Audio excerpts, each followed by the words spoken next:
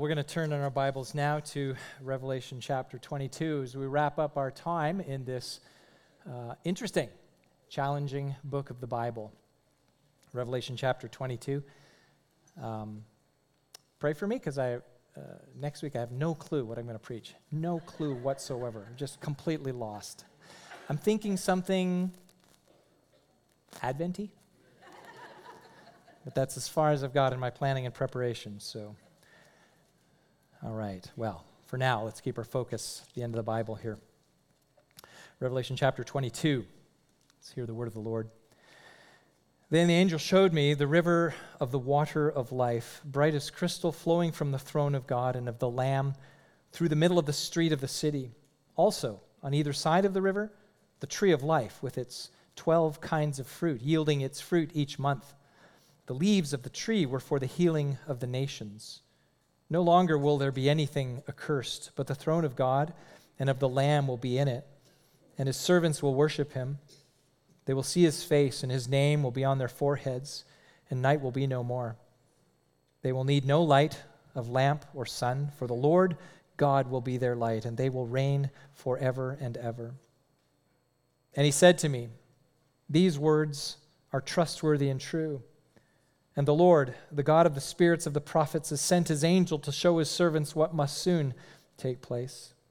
And behold, I am coming soon. Blessed is the one who keeps the words of the prophecy of this book. I, John, am the one who heard and saw these things, and when I heard and saw them, I fell down to worship at the feet of the angel who showed them to me. But he said to me, 'You must not do that. I am a fellow servant with you and of your brothers, the prophets, and with those who keep the words of this book. Worship God.' And he said to me, 'Do not seal up the words of the prophecy of this book, for the time is near. Let the evildoer still do evil, and the filthy still be filthy, and the righteous still do right, and the holy still be holy. Behold, I'm coming soon, bringing my recompense with me to repay each one for what he has done. I am the Alpha and the Omega, the first and the last, the beginning and the end. Blessed are those who wash their robes so that they may have the right to the tree of life and that they may enter the city by the gates. Outside are the dogs and sorcerers and the sexually immoral and murderers and idolaters and everyone who loves and practices falsehood. I, Jesus, have sent my angel to testify to you about these things for the churches. I am the root and the descendant of David, the bright morning star. The Spirit and the bride say, 'Come.' And let the one who hears say, 'Come.' And let the one who is thirsty come. Let the one who desires take the water of life without price. I warn everyone who hears the words of the prophecy of this book. If anyone adds to them, God will add to him the plagues described in this book. And if anyone takes away from the words of the book of this prophecy, God will take away his share in the tree of life and in the holy city which are described in this book. He who testifies to these things says, 'Surely I am coming soon.' Amen. Come, Lord Jesus. The grace of the Lord Jesus be with all. Amen." Well, let's pray. We need the Lord's help. I do. I think you do too. Father in heaven, we ask that you would be gracious to us now and bless us by illuminating your word to us. We need to hear from you. We need to have this word planted in our minds and our hearts so that it brings about the effect that you want it to have in our lives, that of our sanctification. And for those who have not yet believed, perhaps, Lord, even today, their entrance into the kingdom of God because they've been made wise to salvation through Jesus Christ. Lord, all of this is the work of your Spirit. I'm merely a messenger, so I pray that you would strengthen me for the task, that you would give us all that receptivity of mind and heart, the attitudes that are ready to hear from you. So help us look beyond the man to Christ, the Word himself. And we pray in his name. Amen. Well, it was about 3 years ago, it was around this time of year, someone ran into my car. There's pretty extensive damage to the rear quarter panel and the rear bumper. The reason for that driver running into me was due to his inattention, but at that time of year there was a lot of accidents because it had snowed, and it took a long time for me to get my car back. It took over a month, in fact, and when I got it back, it wasn't as good as it was. It had problems.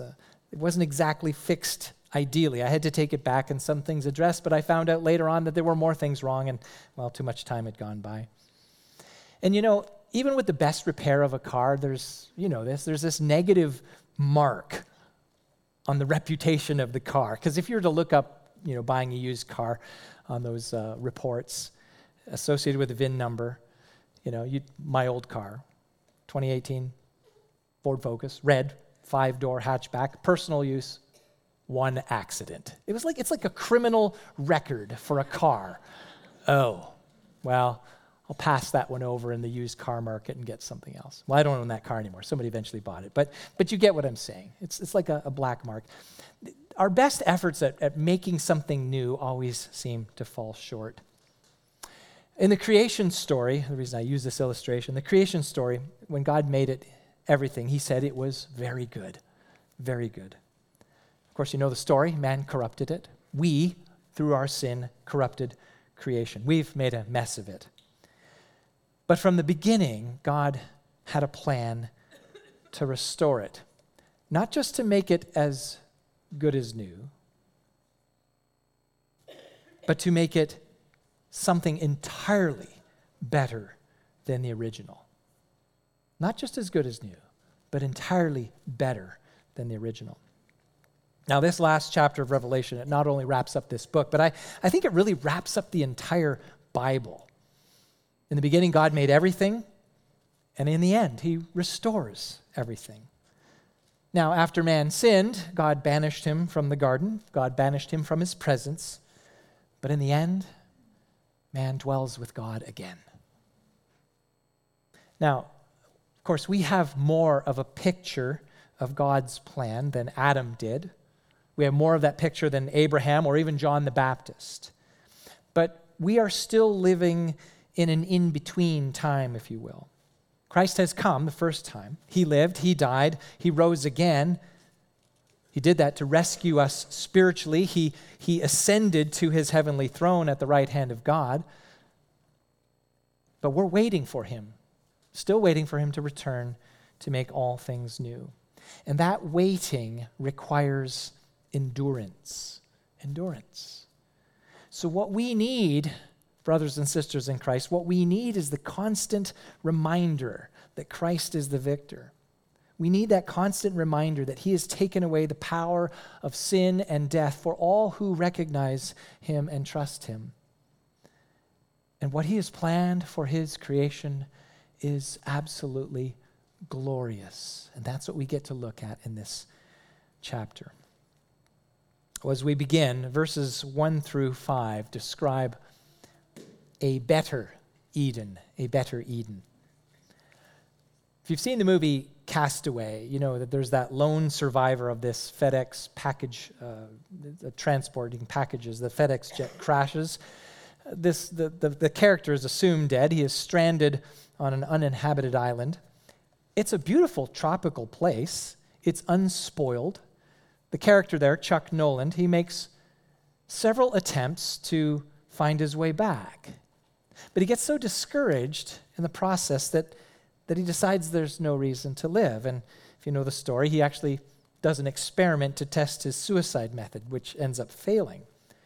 And then it's at that point where he has this change of heart and change of mind to once again try to get back. Now, it's not the theme of the movie at all, but in such an idyllic environment, such a beautiful tropical place, I think you understand, and we all understand this, Chuck Noland understood this, fictitious character, that living is not merely existing in a beautiful place.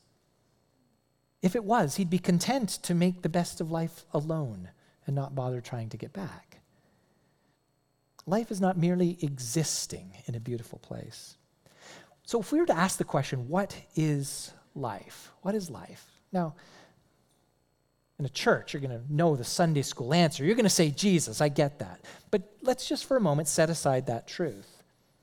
I think we all understand that life, and these are religious or not, spiritual or not, believer or not, everybody understands that life is not mere existence. It is our relationships. Now, in the creation story, God said, it is not good for the man to be alone. Here's where we bring Jesus back into the equation. God made us a people to be in relationship with one another, with God and Christ at the center. That's Eden. God made us to be a people together in relationship with God and Christ at the center. And that is what is Eden. Now, John's vision of the new heavens and the new earth back in the last chapter, chapter 21, that was focused there on the completion of the people of God, the completion of that people ultimately in relationship with Christ. And so the city, the Jerusalem, the New Jerusalem, the bride, it is basically the people of God purified, and that symbolic imagery.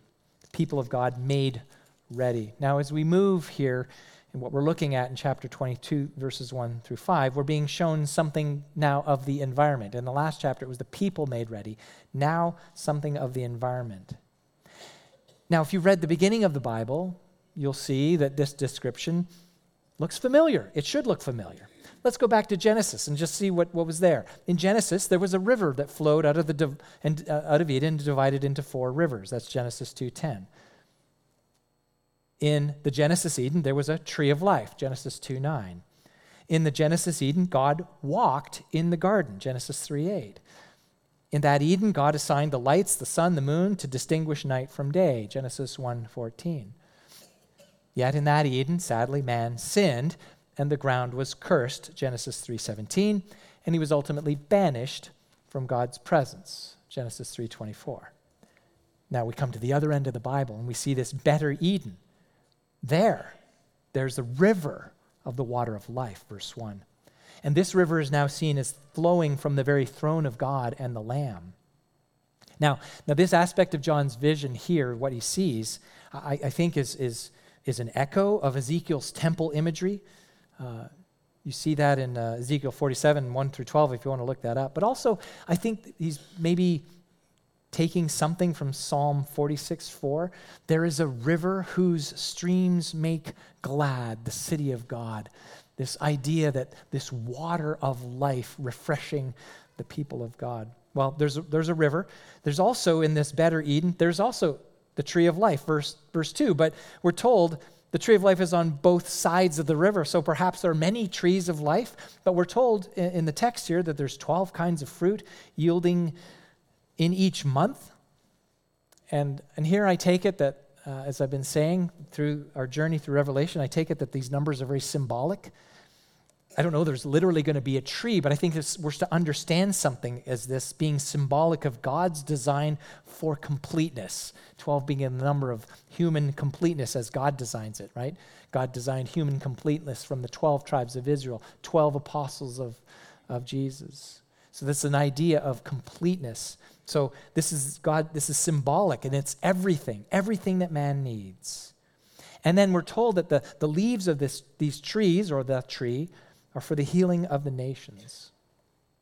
Now, healing, in the new heavens and new earth, there's no sin, there's no disease, there's no injury.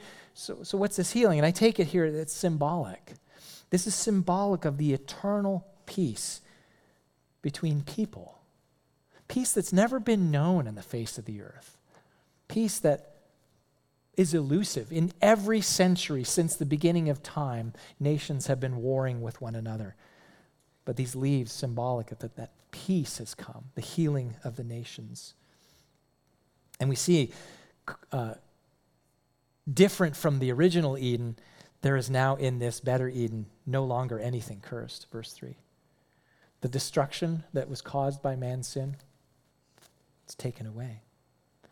And then what we also see is that in the first Eden, the sun and the moon, the light's assigned to distinguish day from night. Well, in the new Eden, the better Eden, the light of the glory of God will make that sun completely unnecessary.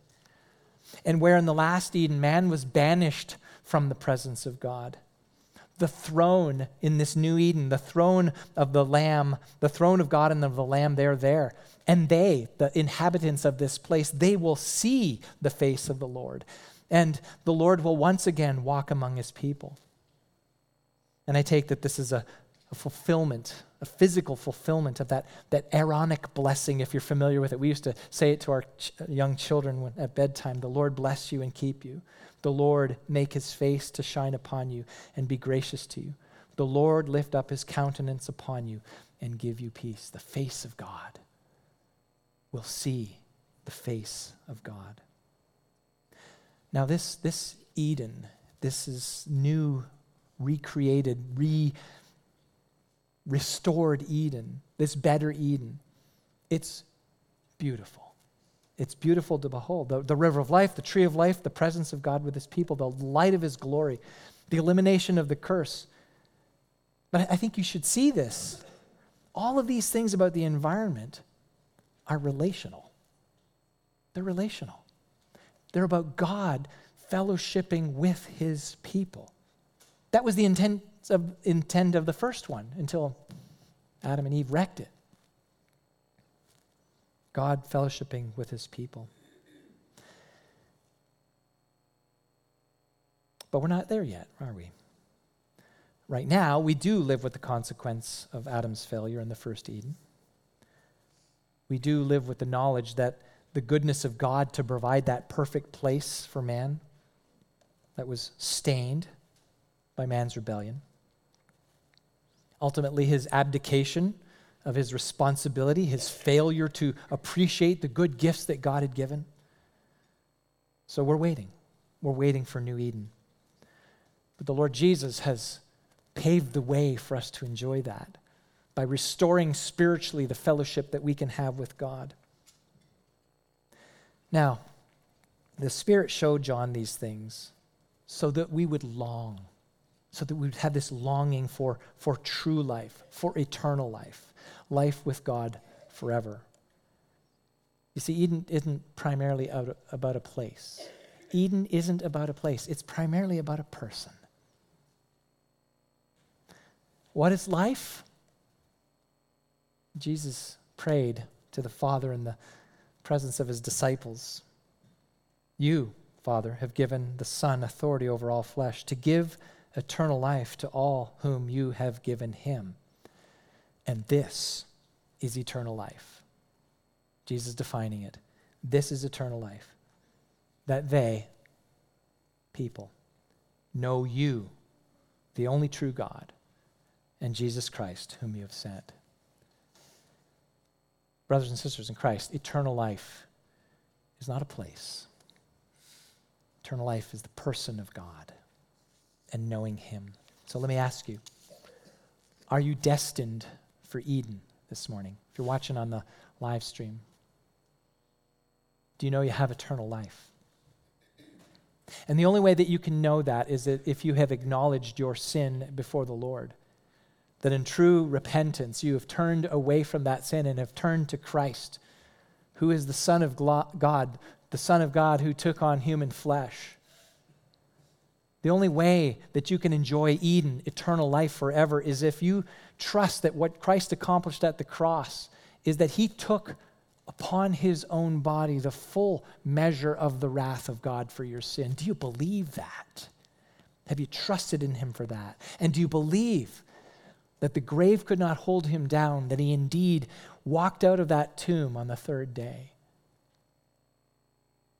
If you're trusting in that, that's what it means to know God and to know the Son of God. And if you truly believe that, see you in Eden. That's life. Well, there's some exhortations that come out of this. So that's what we're looking forward to. So what do? We're prepared. Be prepared for Christ's return. Be prepared. That's what we're to do. That's why John has been shown these, and that's why it's been written down, so that we can be prepared for Christ's return.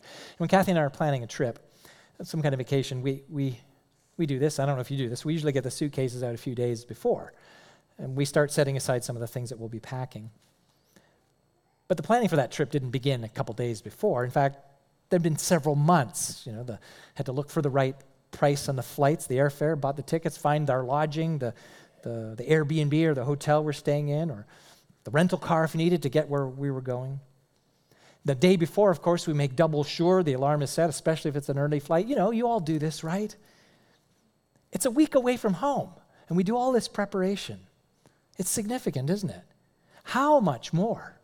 For a glorious end in Eden, how much more should we be prepared for Christ's return? Verses 6 through 14 of our text, you can see the symbolic images of the visions have now ended. There's no more of that. And John is now given the meaning and the purpose of all that he has seen. Not only the view of Eden, but the entirety, I would say, of the book of Revelation. And so the first way to be ready, so we're to be prepared for Christ's return. How can we be prepared? How can we be ready? The first thing to understand is heed his word. Heed, listen, pay attention, note the importance, take heart, the word of Christ. And we see in verse 6, the angel tells him, these words are trustworthy and true. These words are trustworthy and true. Bank your life on them. Build your life around them. They're trustworthy and true. Of course, they're trustworthy and true. True because they come from Christ, who is the truth, John 14:6. They're trustworthy because they ultimately accomplish exactly the thing that they declare.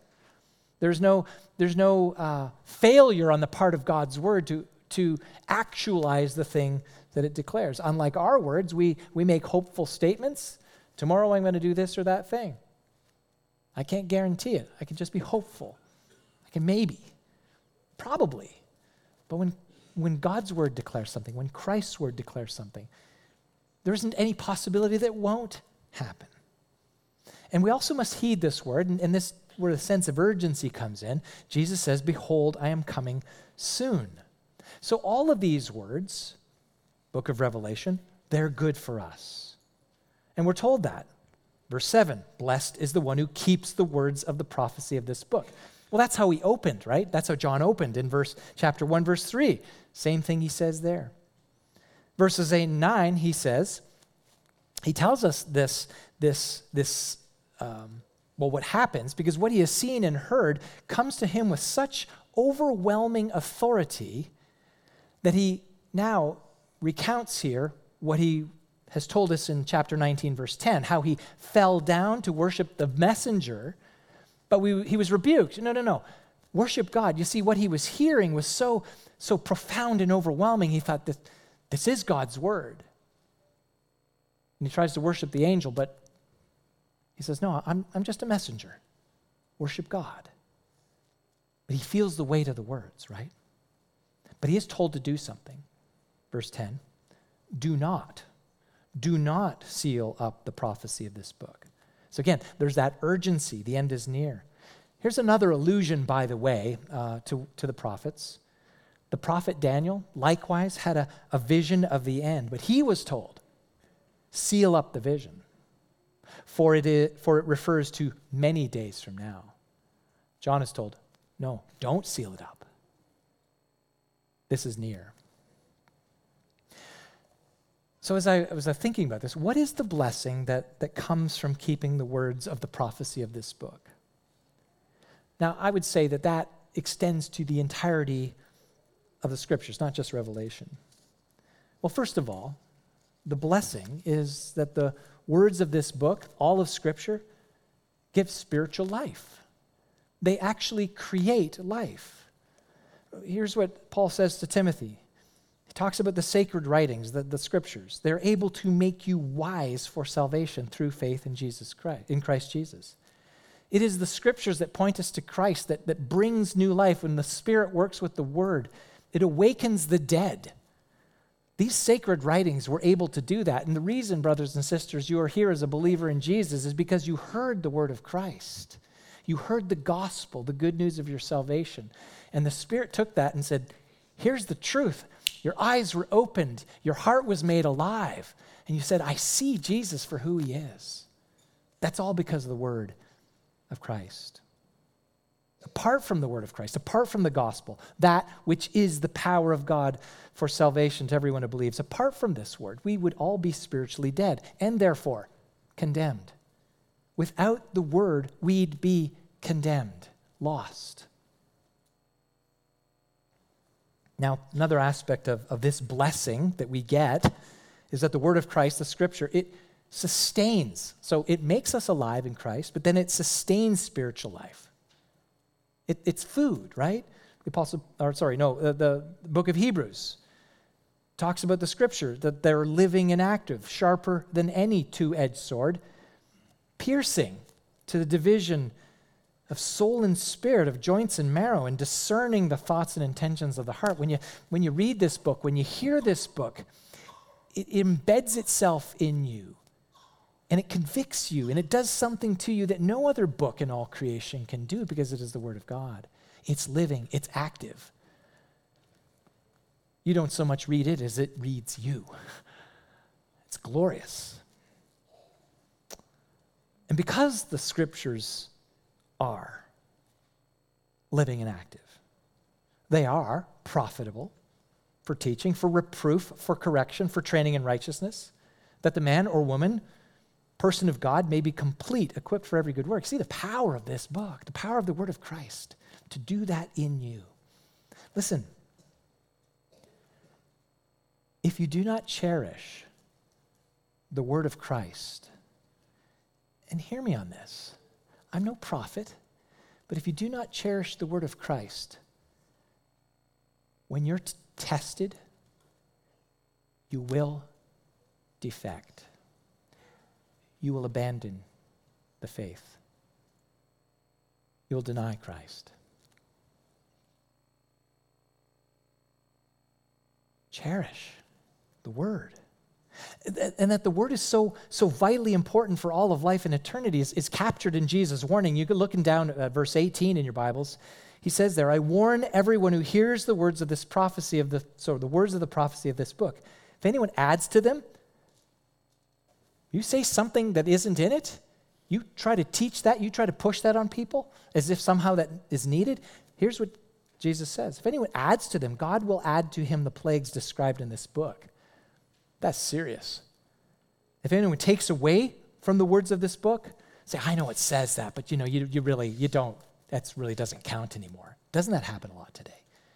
If anyone takes away from the words of this book, God will take away his share in the tree of life and in the holy city which are described in this book.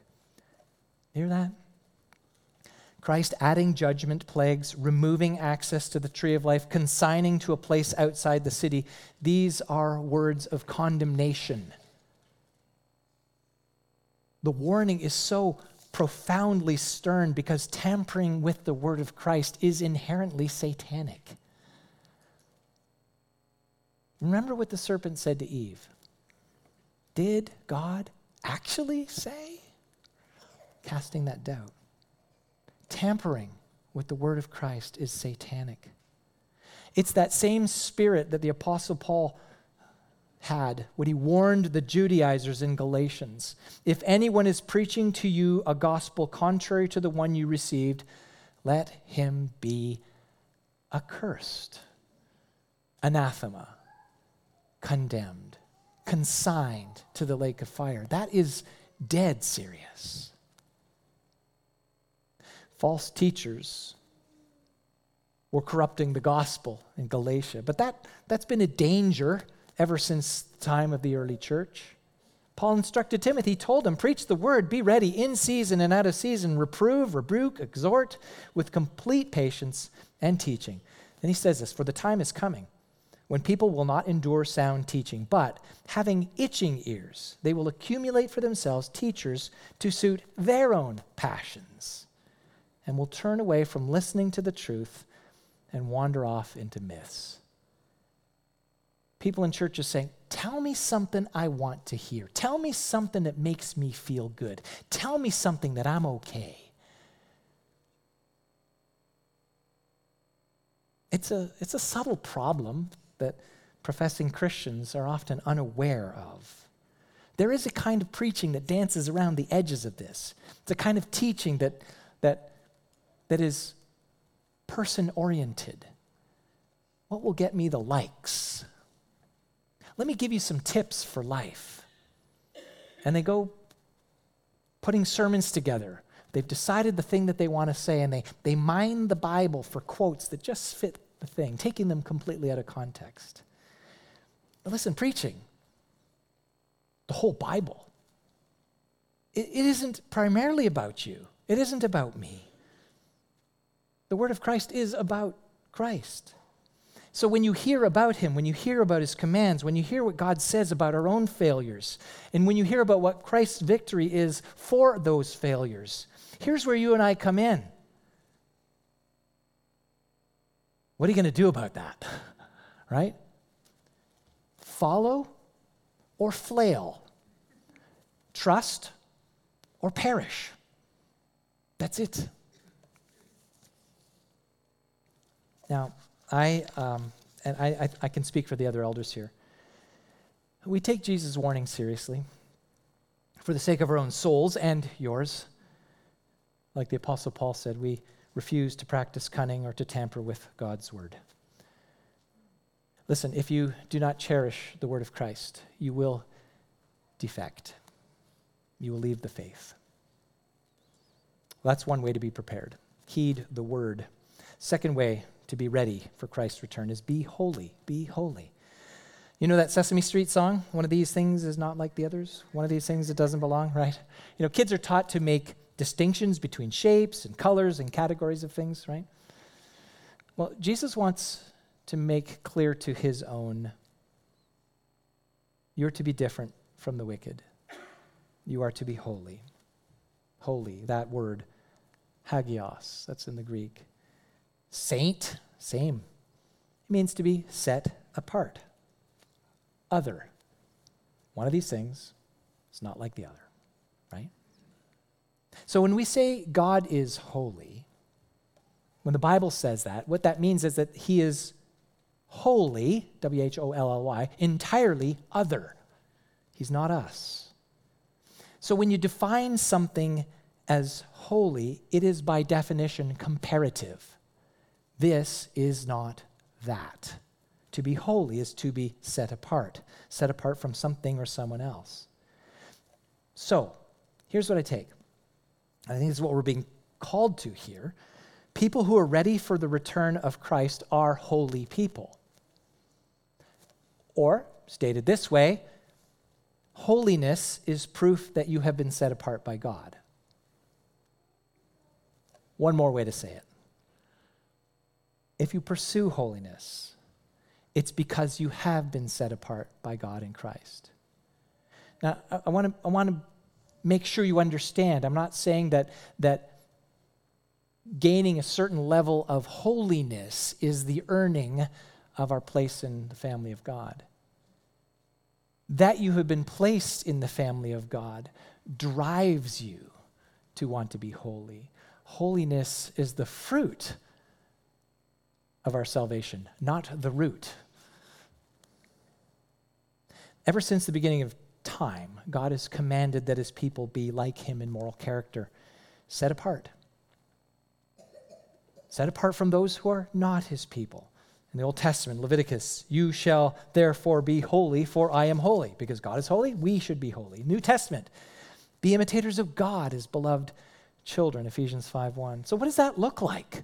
What does holiness look like? And maybe you have a picture of, somebody who kind of walks around piously. Well, I'm a holy man. Holiness is not meant to be something that's so weird or strange. It's simply godly character. That's what it is. Here's holiness from Galatians 5. It's other things, but here it is. Love, joy,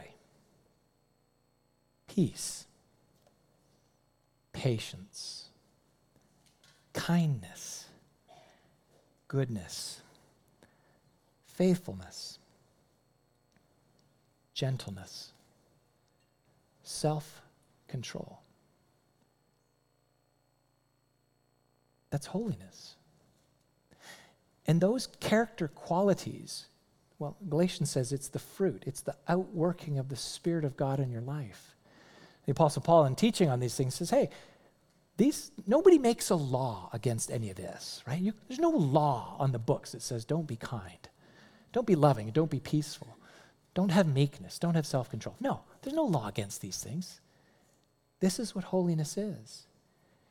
And because there's kindness, you're going to forgive when somebody sins against you. Because you're patient, you'll not jump down the throat of somebody who offends you. Because you have self-control, you won't indulge your fleshly passions. That's holiness. Because Christ is returning, we should be these people. Now, to illustrate the point, the angel here in the text contrasts the righteous from the unrighteous. He says, let the evildoer still do evil, the filthy be filthy. Language is kind of challenging, I recognize. But don't take it as God commanding people to do evil. Of course, as James writes, God cannot be tempted with evil, and he himself tempts no one. He doesn't produce evil. He doesn't want people to do evil. I think it's more indicative of the fact that those who are bent on denying the truth, God, like Romans 1, God hands them over. Look, you want to deny me? You want to deny my authority? You want to deny that I'm God of the universe? Fine. Have at it. Verse 11, the exhortation. And the righteous still do right, and the holy still be holy. So I take it what this is a call to persevere, to not fall into worldly corruption. Now, Jesus here identifies himself as Alpha and Omega. That's verse 13. He's taking that very same title as the Lord God Yahweh, chapter 1, verse 8. You can see that in the back if you turn back. The first and last, the beginning, the end. That's signifying that the Lord is omnipotent, omnipresent, omniscient. He has absolute authority over all things. And because of that, he can command these things. Be holy. Pursue righteousness. And he gives the reason again. Behold, I'm coming soon, verse 12. And what he says here is he's bringing recompense, just wages for what you've done, either reward or punishment. So the warning sits out there. Like there's two paths. The unrighteous will receive their just reward. The holy will receive their righteous reward, which is Eden. Now, Jesus expands on that contrast just to show the result of the choices. Blessed are those, verse 14, who wash their robes. And that is symbolic. Understand how you be a holy person? Those who wash their robes. Now, it doesn't mean you put them in the laundry, but this is symbolic of the righteousness that has been purchased by the sacrifice of Christ. Right? Made white, back in chapter 7, verse 14, made white in the blood of the Lamb. The blood of Christ, his sacrifice covers sin. Those are the blessed ones. And your sin is covered if you have believed that Jesus did that for you. So again, it's not about earning it. You're blessed because you have been declared righteous in God's sight by what Christ has accomplished. And because Christ has accomplished that for you, you are then therefore motivated to reflect the very character of God. That's a spirit work in you that you would not have done on your own. And he says, the dogs, they can't access the city. They have to remain outside. Okay, this isn't a commentary on whether dogs go to heaven. But understand here, this dogs, that's a derisive term for all that is evil. So the dog here is the one who feeds off of all that is corrupt. You think of a walled city, and outside of the city, there's these wild dogs, scavengers, consuming refuse, animal carcasses, the corpses of the condemned, those killed in battle. That's the dogs. They consume evil. They live off it. And so he metaphorically uses this term to include sorcerers, those who do evil arts, sexually immoral. You know what that means? Murderers, idolaters, those who love and practice falsehood. And you can see, this sets up a contrast for us. Sorcerers, sexually immoral, murderers.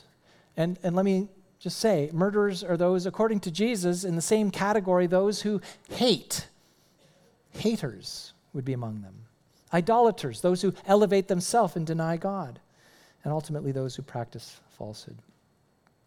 See, we're given this contrast so that we internalize this, so we get this understanding of what holiness looks like. It's not like that. Now, these are some of the things that the churches in chapters 2 and 3, they were tolerating and they were told to repent of.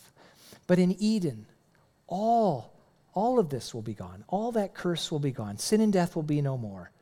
All who have the Lord's name on their foreheads, verse 4. So, if that is the case then, brothers and sisters in Christ, we should be pursuing now what will be completed on that day. Are you? Are you pursuing now what will be completed on that day? If you're waiting for that day for your life to be cleaned up, you're probably not following Jesus. Now, I know we fail. We all fail. We cannot claim or even hope to claim that we will be sinless in this life. That's not the point. But what this means is we don't give in. And God has given us the means, His Word.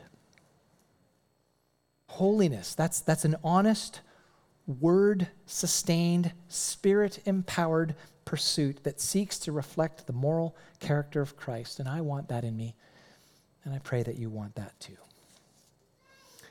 Well, finally, the thing we're to take away from this is hope in Christ alone. Hope in Christ alone. Now, as Christmas approaches, we're drawn to Christ's first advent. We're reminded how He came in weakness and humility. The Bethlehem story, right? Born in a manger.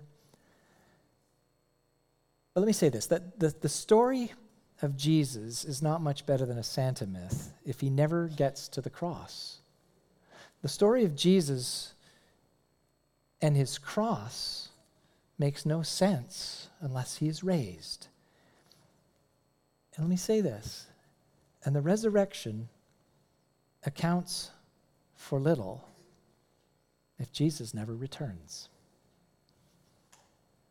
Revelation gives us hope that the church can faithfully endure while we wait for His glorious return, when all creation will bow to Him as King. Jesus tells John, this is why I have sent my angel to testify to you about these things for the churches. That's the churches in 2 and 3, but I say they're representative of churches through every age and every time and place on the earth. Looking at 16, Jesus reminds John who He is, just in case you think that this is just something that happened, like there, and this is, no. He's unfolding the entirety of human history by saying who He is, the root and descendant of David. Now, this alludes to Isaiah 11:1, but this is a shorthand. As the root of David, King David, right? As the root of King David, He is before him. So that means He's the seed of the woman, Genesis 3:15. That means that He is the offspring of Abraham, Genesis 22:18. That means He's the ruler of the tribe of Judah, Genesis 49:10. That means He is the prophet like Moses, Deuteronomy 18:15. And as the descendant of David, Jesus is the anointed Messiah, the Christ, fulfilling the promise of 1 Chronicles 7:12 of a forever king for the people of God. So as both the root and descendant of David, what John is being told, that Jesus is the fulfillment of all prophecy. Open your Bible. Any expectation is ultimately satisfied. Good expectation is satisfied in Him. And he adds that He is the bright morning star. And here, likely an allusion to Isaiah 60:1-3, where it says, "Arise, shine, for your light has come, and the glory of the Lord has risen upon you. For behold, darkness shall cover the earth, and thick darkness the peoples. But The Lord will arise upon you, and his glory will be seen upon you, and nations shall come to your light, and kings to the brightness of your rising. Brothers and sisters, Christ is our hope, not only for what he has done in the past, to call us to himself through his sacrifice, but he is our hope as well for what he has promised. So, church, your light has come, and he is coming again to make all things new and rule. Now, I don't know if John knew that he was writing the last book of the Bible, but what's clear to me is that the story of Christ has been woven through the entirety of God's revelation in the Scriptures. And Jesus is the one through whom and in whom all our hopes are fulfilled. And we're told that it is the Spirit of God that keeps this hope alive among us. Verse 17, we're almost to the end of this. The Spirit and the bride say, come. The Holy Spirit indwelling the church, the bride of Christ, the true church. The Spirit keeps us anticipating his return. That's why we gather together. We're looking forward. We're saying, hold on, persevere, be faithful. He's coming back. Verse 17, and he says, let the one who hears say, come. So we're hearing. We're encountering the word of God.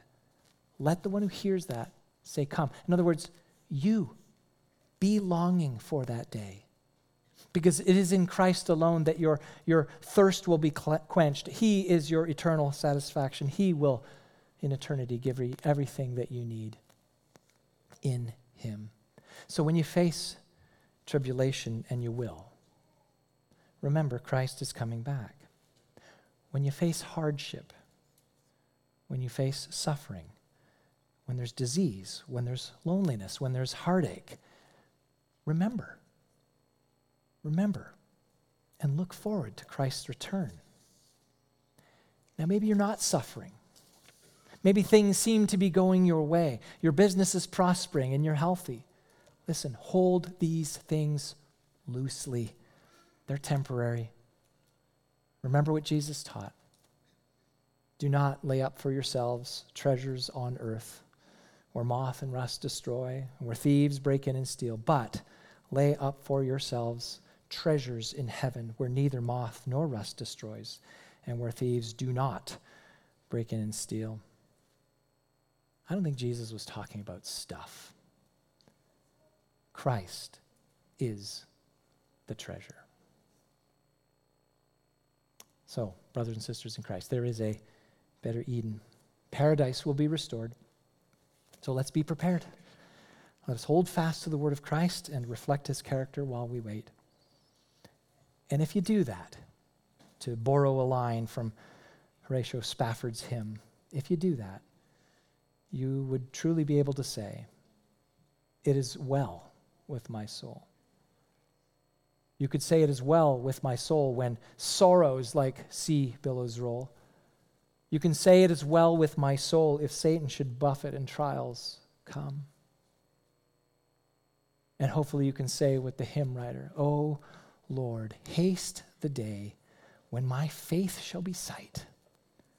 The clouds be rolled back as a scroll.